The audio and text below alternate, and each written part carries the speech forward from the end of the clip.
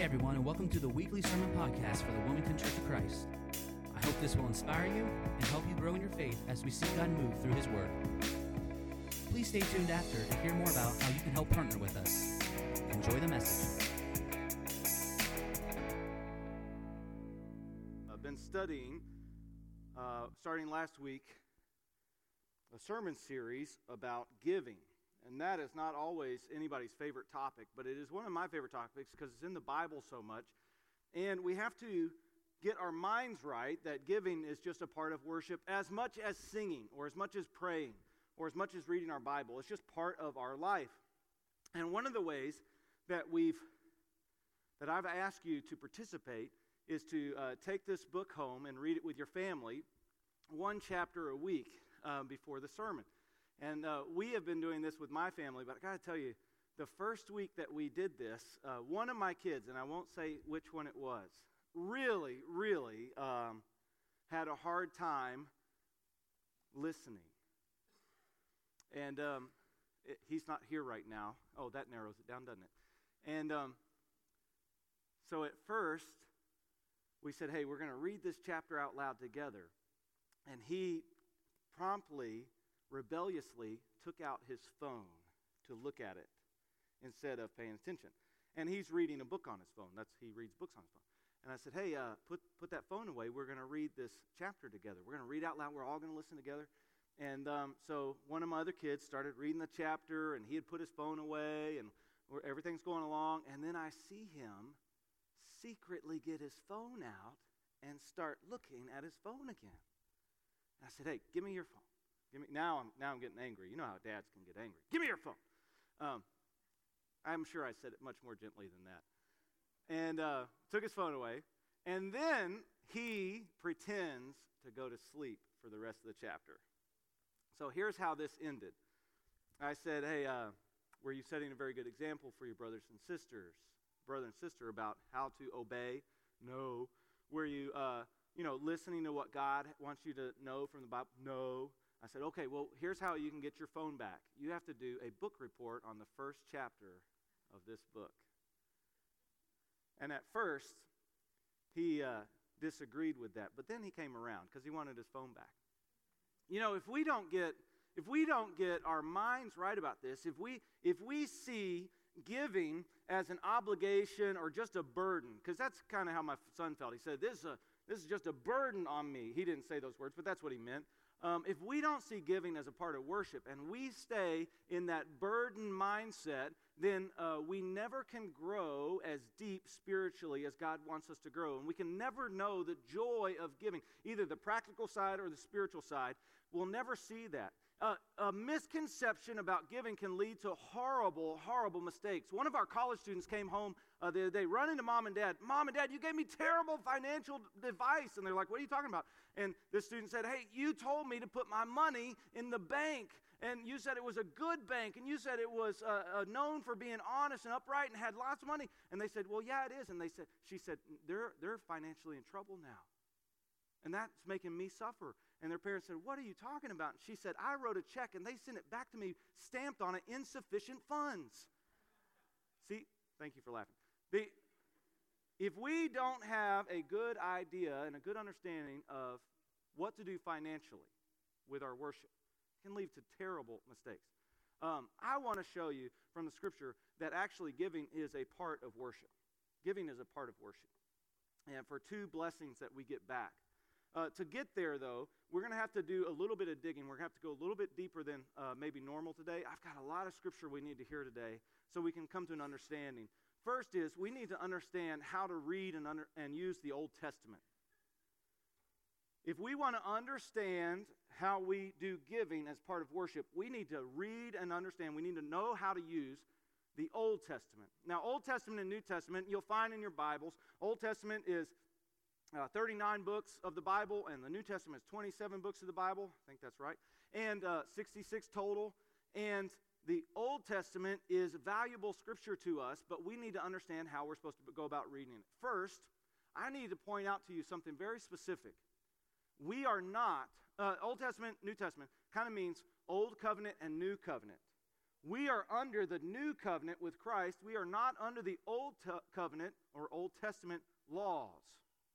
This is very important for us to understand, because when we read about laws in the Old Testament, we think, man, should I have to obey that law? It is written in the Bible, so is that a command to me? The Old Testament laws we are not bound by.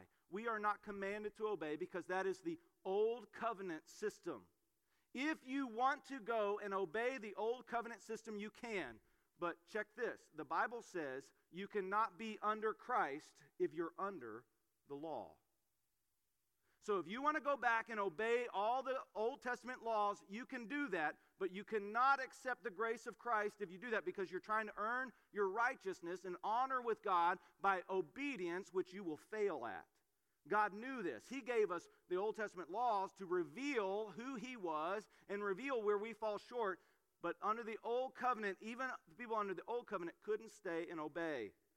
We're not bound by Old Testament laws today. Romans chapter 7, verse 4 through 6 says this: "So my brothers and sisters, you also died to the law through the body of Christ, that you may belong to another, to Him who was raised from the dead, in order that we might bear fruit for God. For when we were in the realm of the flesh, the sinful passions aroused by the law were at work in us, so that we bore fruit for death. But now, by dying to what was once bound us, we have been released from the law, so that we may serve a new way of the Spirit, and not the old way of the written code." We serve under the new covenant, under the Spirit, not under the old law. We need to understand this, because we're going to read some Old Testament laws in just a second, and we're going to scratch our head and think, do those apply to me? They were written for the Israel nation under the Old Covenant. If you want to be under the law, you can, but you can't be under the Spirit if you do that. Galatians 2:19 says, "For through the law I died to the law, so that I might live for God." And Romans chapter 6, 14 and 15 says, "For sin shall no longer be your master, because you are not under the law," talking about the Old Testament, "but under grace," talking about the new covenant. What then? Shall we sin because we're not under the law, but under grace? By no means. So we need to understand first, we're not under the Old Testament law. Number two, we need to also understand that we will not be under a curse from not following the Old Testament law. If you didn't follow the Old Testament law, God would put you under a God curse. And it was to draw you back to Him, to let you know you were not living correctly. But we are no longer under that curse. We know this because Christ redeemed us from the curse of the law by becoming a curse for us, as it is written, "Cursed is anyone who hangs on a pole." He redeemed us in order that the blessing given to Abraham in the Old Covenant might come to the Gentiles through Jesus Christ, so that by faith we might receive the promise of the Spirit. That's the new covenant. The curse, Jesus became a curse for us. We cannot be cursed by God if we're in Christ. So we will not be cursed if we don't obey the Old Testament laws. Are we following along? This is really important to gather. This is really important to get, otherwise we're going to have some really bad misconceptions that lead us astray. If we are in Christ, we're led by the Spirit. If you are led by the Spirit, you're not under the law. Galatians chapter 5, verse 18. There is now no condemnation for those in Christ. Romans 8:1. We're not condemned by disobeying the law. And this is good news, because we can never obey the law perfectly. We follow along? We understand what I'm saying here? You might disagree with me, but you won't be disagreeing with me. You'll be disagreeing with Scripture. So, if the Old Testament doesn't command us like the New Testament does, the New Covenant, what value is the Old Testament? The Old Testament is still very, very valuable. Very, very valuable. The Old Testament teaches us where we can gain hope and encouragement. Romans 15 says, "For everything that was written in the past," talking about the Old Testament, "was written to teach us, so through the endurance taught in Scriptures and the encouragement they provide, we might have hope." When we see the faith of the Old Testament saints, that gives us encouragement. The encouragement leads to endurance, and the endurance leads to hope, and hope leads to joy, and joy will lead to peace. The Old Testament is still very valuable. The Old Testament teaches, rebukes, corrects, and trains so that we can even be equipped in righteousness. That's what 2 Timothy chapter 3, verses 16 and 17 says. All Scripture is God-breathed, God-inspired, written by God through men. All Scripture is God-breathed and is useful for teaching, rebuking, correcting, and training in righteousness, so that the servant of God may be thoroughly equipped for every good work. So the Old Testament is still valuable. It still teaches. It still rebukes. It still corrects. It still trains. It's this pattern, Holy Spirit-inspired pattern, we can follow when we look in all of Scripture. What instruction is here for us? What principles from the Old Testament still apply in the New Testament? Is there anything in the New Covenant that reinforces an Old Testament idea? Most of the time, what we're going to find when we read the New Testament is that Jesus is actually pulling us toward maturity. He finds this Old Testament principle, and then he pulls us a little bit further along. That's what the law did in the Old Testament. When the Israelites came out of Egypt, all they knew was Egypt laws. And God gave them the Ten Commandments. He gave them the law of Moses. Well, what that did was that pulled them out of the Egyptian slavery law all the way to maturity in a law that God would find pleasing. Well, when Jesus comes along and he says stuff like this, you heard it said this way, but I tell you this way. And what he does is he pulls us toward maturity. You heard it said, thou shalt not murder, but I tell you, Jesus pulling us toward maturity, if you hate anyone in your heart, it's like you've committed the sin of murder. See how that pulls us toward maturity? It reveals the inner workings of the heart. The Pharisees, who were plotting to kill Jesus, set it up so the Roman government would arrest Jesus, try him, and then put him on the cross and kill him. But the Pharisees could say, we didn't kill anybody. We didn't murder anybody. See how the law did not pull them toward maturity, because outwardly they never murdered anybody, but inwardly they plotted the murder and had it carried out. They just didn't pull the trigger. But all Scripture can give us training. And the Old Testament also gives us warnings. 1 Corinthians chapter 10, verse 11 says, these things happened to them, Old Testament, as examples and were written down as warnings to us, on whom the culmination of ages has come. So God warns them. In 1 Corinthians chapter 10, Paul says, hey, they set their hearts on evil. That was in the Old Testament. That warns us. Don't do that. They got punished for that. They became idolaters. They worshiped idols. That's a warning to us. We got to be careful of the idols of our heart. They committed sexual immorality. Well, that's a warning to us. That's reinforced in the New Testament. They didn't trust God. That's a warning to us. That's found in the Old Testament, reinforced in the New Testament. And they grumbled and complained and died. Well, anytime somebody dies in the Old Testament from doing something wrong, we need to take that as a warning and look and say, hey, does that still apply to us? Is there a principle there that comes over in the New Testament? When used correctly, the Old Testament gives valuable insights for us today. Okay, now we can get to the giving part. We're not bound by Old Testament law. We are not under a curse of any curses in the Old Testament, but it still has value to us. And that brings us to this scripture verse that is oftentimes used to teach about giving. It comes out of Malachi chapter 3, specifically verse 10, and it's about the tithe.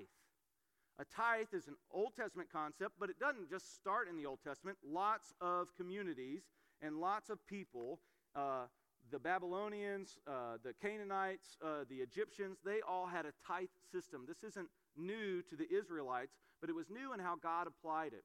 And a lot of times when preachers preach about giving, they go to the tithe and they say something like, you should give a tithe because it was written in the Old Testament as a standard of giving given by God. Well, it was for Israelites, for the nation of Israel. And we'll explain that in just a second. But here's the verse lots of people use.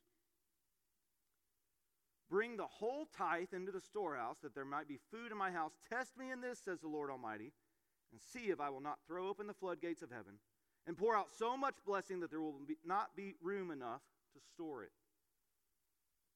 That's the passage that a lot of places use to teach about giving.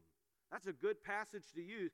There is some principles in there that still apply in the New Testament that we need to wrap our minds around. How can we understand this verse, knowing that it was written to the Israel nation concerning their temple worship and how their temple worship worked, and under the Old Covenant as a law they must follow to have a relationship with God? If they didn't tithe, they would be put under a curse.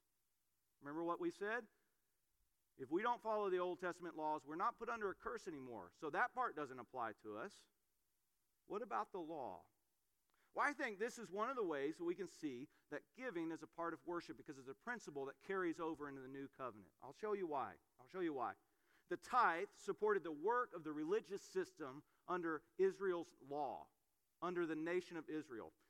When God brought the Israelites out of Egypt and established in the promised land, he gave each tribe an inheritance of land in the promised land. He said, this land, this part is going to belong to Judah, and this land is going to belong to Benjamin, and this land is going to provide, and he went down to every tribe of Israel. There are 12 of them, and there were about 2 million people that came into the promised land, and God divided up the promised land by tribes.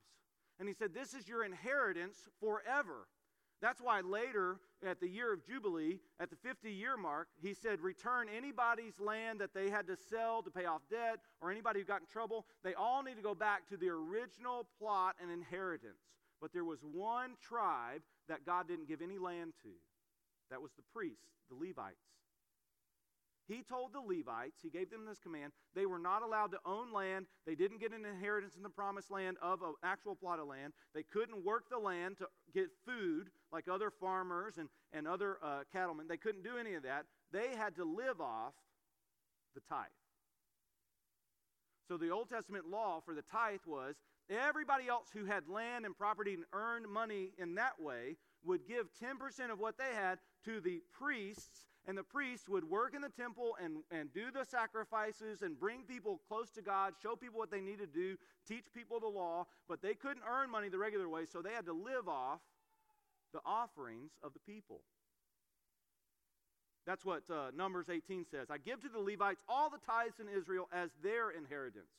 In return for the work they will do while serving in the tent of the meeting. Instead of inherited promised land, I give to the Levites as their inheritance the tithes that the Israelites present as an offering to the Lord. This was really integral to the system that they had. At the end of every 3 years, Deuteronomy 14, bring all the tithes of that year's produce and store it in your towns, so the priests who have no allotment or inheritance of their own may come and eat and be satisfied, and so that the Lord your God may bless all the work of your hands. There is a New Testament equivalent of this. Paul says, the elders who direct the affairs of the church well are worth double honor, especially those who work is preaching and teaching. Paul sets it up. He says, hey, listen, this Old Testament principle of offerings providing a salary for religious workers is still in place. Those elders who direct the affairs of the church, the preachers who preach, maybe they want to spend more time using preaching than earning a living another way, and the offerings can help supply that. He goes on, do not muzzle an ox while it's treading out grain, and the worker deserves his wages. This principle found in the Old Testament is reinforced in the New Testament. Don't you know that those who serve in the temple, this is 1 Corinthians 9, get their food from the temple, and that those who serve at the altar share in what is offered on the altar? In the same way, the same principle, the Lord has commanded that those who preach the gospel should receive their living from the gospel. That's kind of what I do.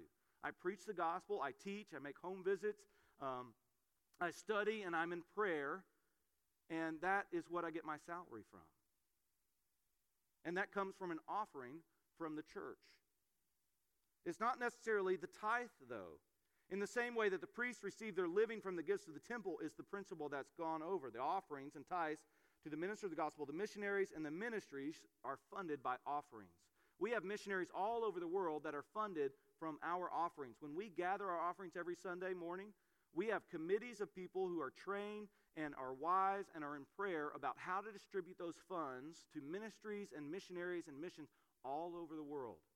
When they want to make sure they're using it wisely. This is the principle that is found in Malachi chapter 3. And I want to point out that there is a blessing of giving a percentage to God's kingdom, specifically by giving an offering of your percentage of your income that's consistent. That's one evidence of being a Christ follower, that you want to give to his work. But how do you determine how much you should give? I think we can learn from the Old Testament and be trained. God called his people in the Old Covenant to give 10% to cover the ministry needs of the Old Covenant. And this tithe command came with this warning. Go back to Malachi again. God says, are you robbing me? And they said, but how are we robbing you? And he says, in tithes and offerings. You are under a curse, your whole nation, because you're robbing me. Bring the whole tithe into the storehouse, that there may be food in my house. Test me in this, says the Lord Almighty, and see if I will not throw open the floodgates of heaven and pour out so much blessing there will not be room enough to store it. The warning was that the people of Israel could put themselves into a position to rob God, and if they and the promise was if they brought the tithe in, they could test God in that, and He would ensure that they had enough to live on and then some. So if we're going to determine how much we should give, we can use the Old Testament and know that we should choose a percentage and know what it is. If you want to know how much you should give in your offering, you should work out how much money you make, choose a percentage that you are comfortable with and you can give cheerfully, and give that. And our job collectively as all Christians is to grow in our giving. So if you're already giving 10%, remember, we're being pulled toward maturity. You should learn how to give 11%. And then learn how to give 12%. And learn how to give, and keep going. If you're giving no percent, what you should do is establish what percentage you're going to give. 2%, 3%. You should know what it is. When somebody says, how much are you giving? You should know what percentage of your income you are dedicating to the Lord's service. And then you should learn to be pulled toward maturity and increase that amount as time goes on, especially as you mature in Christ. I cannot command you to give 10%. I'll tell you why. Paul says this: since you excel in everything, in faith, in speech, in knowledge, in complete earnestness, and in the love we've kindled in you, see that you also excel in the grace of giving. He's pulling us toward maturity. But then he reminds us, each of you should give what you've decided to give. Not reluctantly, like, oh man, I got to give. Oh man, I got to read this book. Not reluctantly, and not under compulsion. You must give. It's not like that. Each of you should decide what to give, for God loves a cheerful giver. And God is able to bless you abundantly, so that in all things, at all times, having all that you need, you will abound in every good work. That's that principle of the promise of the tithe, being pulled into the New Testament. God said, if you bring the tithe in, test me in this, I'll make your storehouses overflow. And Paul says, hey, if you give a percentage, something you're cheerful with, whatever you give, God is going to bless. Whatever you give, God is going to bless. We need to know that. We need to hear that. And then we need to be encouraged to continue to grow in our giving. Is anybody bored out of your mind, or we find this fascinating like I do? Oh, shoot. One person. Fascinating. We'll take it. We'll take it. Here's something to remember. The standard by which you give is the standard by which God will bless you, and then some. Kingdom math and kingdom economics is always more than what we put in. This is what we put in with interest. Whatever you invest in God's kingdom, He gives you back with interest. And now remember, He doesn't give back so we can spend on ourselves. He gives us back more so that we can be even more generous. And we grow and we grow and we become more and more like Christ. The standard by which you give is a standard by which God will bless you, and then some. Rick Warren is probably my most famous example of this. He wrote this book. He always was a tithe believer, and he always believed in giving 10%. And he ended up writing this best-selling book called The Purpose-Driven Life. And it sold, 1 billion copies. It sold so many copies. He had been working at his church for, 15, 20 years when he wrote it. It sold so many copies that he went back and he added up all of his salaries for those 15 years, and he paid back completely his entire salary for 15 years. Then he decided to live off 10% of his earnings and give 90% to the church. I'd love to have that problem, right? But I think we can all grow to get there. We can actually grow to live off less and give more.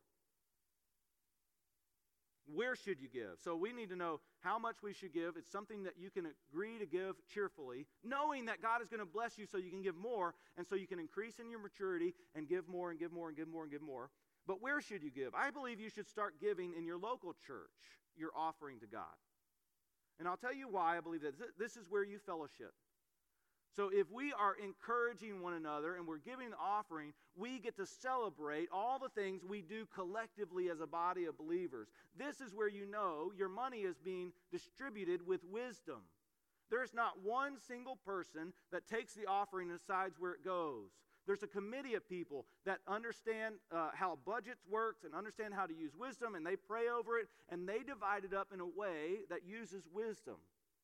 This is also where you come to be encouraged and encourage others, and this is where you can learn the most with the help of your great small group teachers, your great teacher, and biblically sound saints. The Church of Christ is always known for trying to focus most on the Word of God and then teach that to its people. We've been known for that for years, and we want to continue that. Well, that's why I think you should give first here. But God will bless wherever you invest kingdom money. If there's a missionary you really want to support, well, you should give offering here, and you should give to that missionary, and God blesses that, and then some, so you can be even more generous. If there's a mission that is God-centered, and you know it is going to God, I say give to that. If that means you don't give here, well, that's something you and God have to work out. I think you should give here because there's precedent for it. In Acts chapter 4, verse 34 and 35, the first church, they began helping each other in that first church by giving offering. They would sell stuff they didn't need. They would sell land and property they didn't have a need for or weren't using, and bring that money and put it at the apostles' feet. God's grace was so powerfully at work in them. All of them, there was no needy persons among them. They were helping the church. For from time to time, those who owned land or houses sold them, brought the money from the sales, and put it at the apostles' feet, and it was distributed to anyone who had need. Well, there was a reason. The apostles, they heard all the behind scenes, and they knew who needed the money most and could distribute it in a way that was most efficient. That's kind of what we do at church. We even take it a step further. We say we should give offerings, and then we should learn how to give sacrificially. So for the past year and several months, we have taken each month and we've dedicated it to sacrificial giving. We'll say give in the offering plate and then give above and beyond something. Last month we did baby bottles. We still have a few missing, by the way, and Joan will hunt you down if you don't bring it back. You can bring it back, put it right over there, and that's sacrificial. We say give in the offering plate, and anything more sacrificial, it kind of hurts a little bit, but we know it's saving lives. We already support New Life Clinic. In our budget, in our missions, we take a percentage of our offering and we give it to New Life Clinic. They expect a check from us every month, and we give to them every single month out of our offering. But we say, let's do sacrificial giving. Let's give a little bit more. And so we collected baby bottles, and then the joy of that work, collectively working together as a church, saved more lives. Last September, we did this for two of our missionary families. One couple, I won't say their names because this goes out on the internet. They work in a place that is violent toward Christians sometimes, and they're sharing the gospel, and they need and expect the offering that we divide up and give to them every month. We give a percentage of our offering that we take in to this couple every month. Every month they get a little bit. They are relying on our gift to them. But last September, we said, give above and beyond your offering. We took up the same amount of offering and then had an increase, sacrificial giving, that went to our missionaries. They received a check for about $3,000 just out of the blue. Don't you think $3,000 just out of the blue is kind of a joy in their spirit? And we get a joy from giving. There is a real, practical, outer, visual gain, tangible gain to be had when we give. And this is the blessing of giving. It's like when Paul talked about the Macedonian churches that gave to help the churches in Jerusalem that were struggling with severe food needs. He said the Macedonian churches weren't rich, but they decided to give and then gave even beyond what they were able to, sacrificially. That's in 2 Corinthians chapter 8, verse 3 and 5. For I testify that they gave as much as they were able and even beyond their ability, and they exceeded our expectations. They gave themselves, first of all, to the Lord, offering, and then, by the will of God, also to us, sacrificial giving. That's a beautiful phrase in the Bible, and we do that as a church. So, I say, but I won't command you, because you need to do this cheerfully and of your own volition. I recommend that you give an offering, a percentage that you choose, and start to learn how to grow and excel in giving.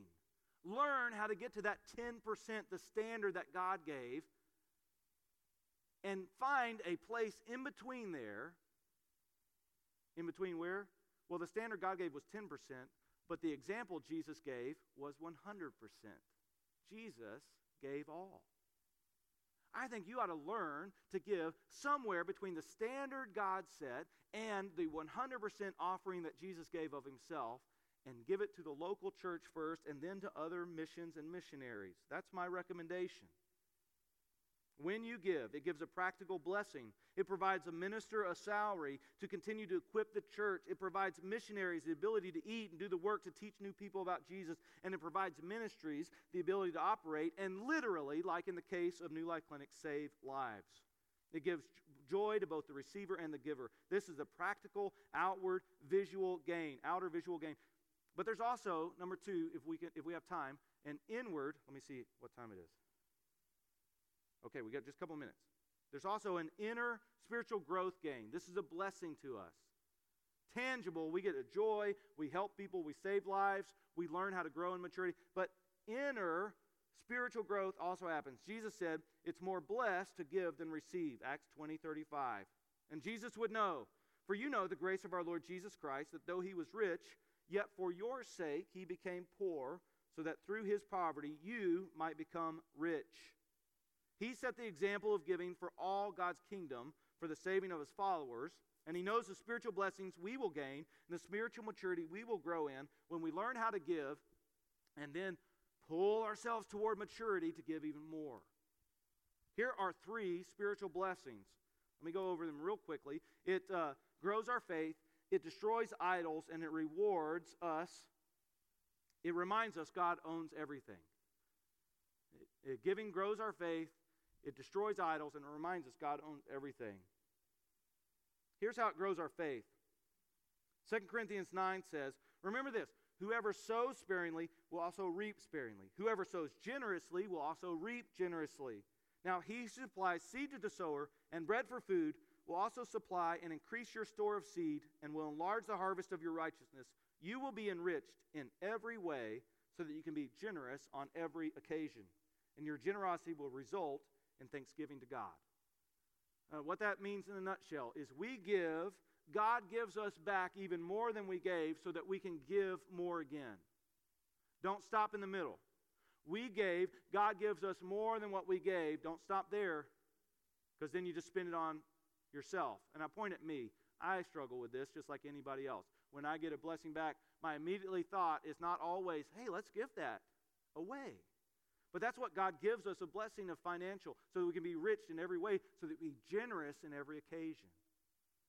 We give, God gives us back more than what we gave, so we can give away. When we see that happen, though, and we start sacrificially giving, we start excelling in our giving, and we see God resupplying us so we can give away more, it grows our faith. It makes us trust him. I have a friend, we're going to have testimonies the next several weeks of people who have learned to trust God with their giving, and God has blessed them and supplied their need every single time. And they say it must be God. It can't be coincidence, time and time and time again. But we give. We don't know where the money's going to come from, but we've vowed to give. We promised to give. This is what we've decided to give. And every time, God has supplied our need and then some. And so they grow in their generosity, but they also grow in their faith. Jesus says in Luke chapter 6, verse 38, and he's talking about forgiveness, but it also applies to our financial needs. He said, give, and it'll be given to you, a good measure, pressed down, shaken together, running over, will be poured into your lap. For with the measure you use, it will be measured to you. When we give, God gives back to us so we can give more, and our faith grows. It also giving destroys the idols of our heart. When we learn how to give, we get rid of some of the idols that we lean on that we want to give to instead. Usually, when we get money, we want to pay for more security, more comfort, more fun, more luxury, more ease, maybe a better name or honor, and we use our funds selfishly. But if we've decided to give a percentage of our income, no matter how much more comes in, we're already giving that percentage, we end up not spending on ourselves. We'll use the money, instead of going after those selfish things, to go after the things that will grow God's kingdom, equip other Christians, clothe the poor, and feed the hungry. This is a battle we will all face. Jesus said to them in Luke chapter 12, "Watch out, be on your guard against all kinds of greed. Life does not consist of abundance of possessions." Hebrews chapter 13 says, "Keep your lives free from the love of money and be content with what you have, because God has said, 'Never will I leave you, never will I forsake you.'" One preacher put it this way: every time you tithe, you must deal with the desire for what you might have bought for yourself, the idols that we have. And to give means you didn't buy. And that weekly crisis is utterly important to maintain God's appointed antidote to greed: giving. If you want to get rid of the idols in your heart, and you struggle spending your money, and you struggle being aware of spending selfishly, learn to give, and you will grow spiritually. And finally, giving reminds us God owns everything. Psalm 24:1 says, okay, God owns everything. That's what it says. I was going to look it up, but that's what it says.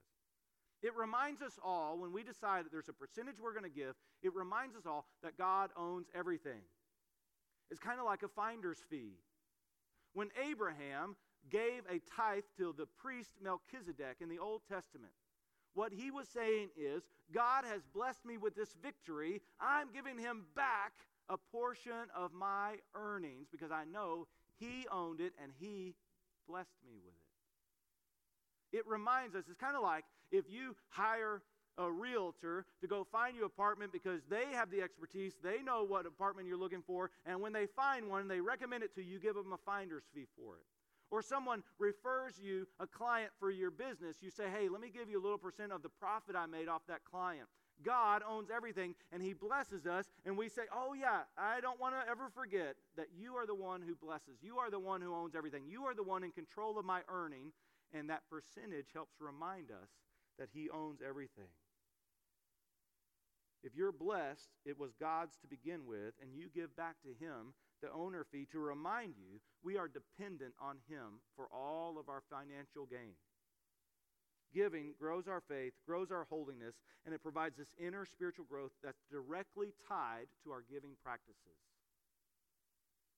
Your spiritual growth is directly tied to your giving practices. Isn't that hard to hear? It's hard to hear because we all battle that greed part. But if you want to grow spiritually, if you want to heal some of your relationships, if you want to grow closer to God, you have to learn how to give as part of your worship. Okay, we made it. Some of you were fascinated, some of you were bored, and some of you were disgusted. Several years ago, I did a sermon on giving. And there was a man who got up in the middle, he walked out the door, and he complained to one of the ushers on the way out, I can't believe on this such and such day he would preach about money, and that man has never come back to our church. Some people get disgusted about money, but let me tell you, your spiritual growth is directly tied to learning how to give as worship. As we move into communion, I want to point out that communion is very tied closely to this idea of learning how to give too. What does communion do? What does communion do? Communion reminds us that we have idols of our heart that have to be destroyed. It reminds us because we examine our own heart as we go to communion, and we look at all the ways we have failed Christ, and we go immediately to him for forgiveness, and he grants it instantly. It also grows our faith because as we celebrate that communion and the forgiveness and the reminder that Jesus Christ died and rose again to save me, he became poor so that I might become rich. He left heaven and came to earth so that I could go to heaven. It grows our faith. It grows our faith, it destroys our idols, and it reminds us that we are completely dependent on God for his grace. All of our spiritual gain is in his hands, and he grants it through the grace of his Holy Spirit. Communion is a great reminder, just like giving is. Communion is our time of worship where we remind ourselves of what Christ has done for us. We remember that he died because we were sinners and we needed to be made right with God, forgiven of our sin, and the curse taken away. But it also reminds us that he loves us so much that he would do anything, including sending his son, giving his son. This is the perfect imitation that we go to for our own generosity. God gave, so we gave. Communion reminds us of that. Let me pray for our communion. Then the guys will come around, pass the plates. We'll take that bread and we'll remember Jesus' sacrifice on the cross. And we'll take that cup and we'll remember his blood poured out for us, covered over all of our sin. And we will turn to him with joy and spiritual growth again today. Let's pray. God, I thank you for the teaching in Scripture about giving and how it imitates the gifts that you give us, all the way from our very breath to our spiritual life through Christ. Lord, would you help us learn more and more about how to use giving as worship, even as we participate in communion, and remind ourselves of the great gift that you have given us in Christ. It's in Jesus' name I pray. Amen. Thank you so much for joining us today. If this ministry has impacted you, I ask that you would pray and consider partnering with us financially so that we could continue to minister here in our community and beyond. Visit us online at wcconline.org/donate to find out how you can be a part of what God is doing here. Thank you again for joining us, and I hope to see you back here next time.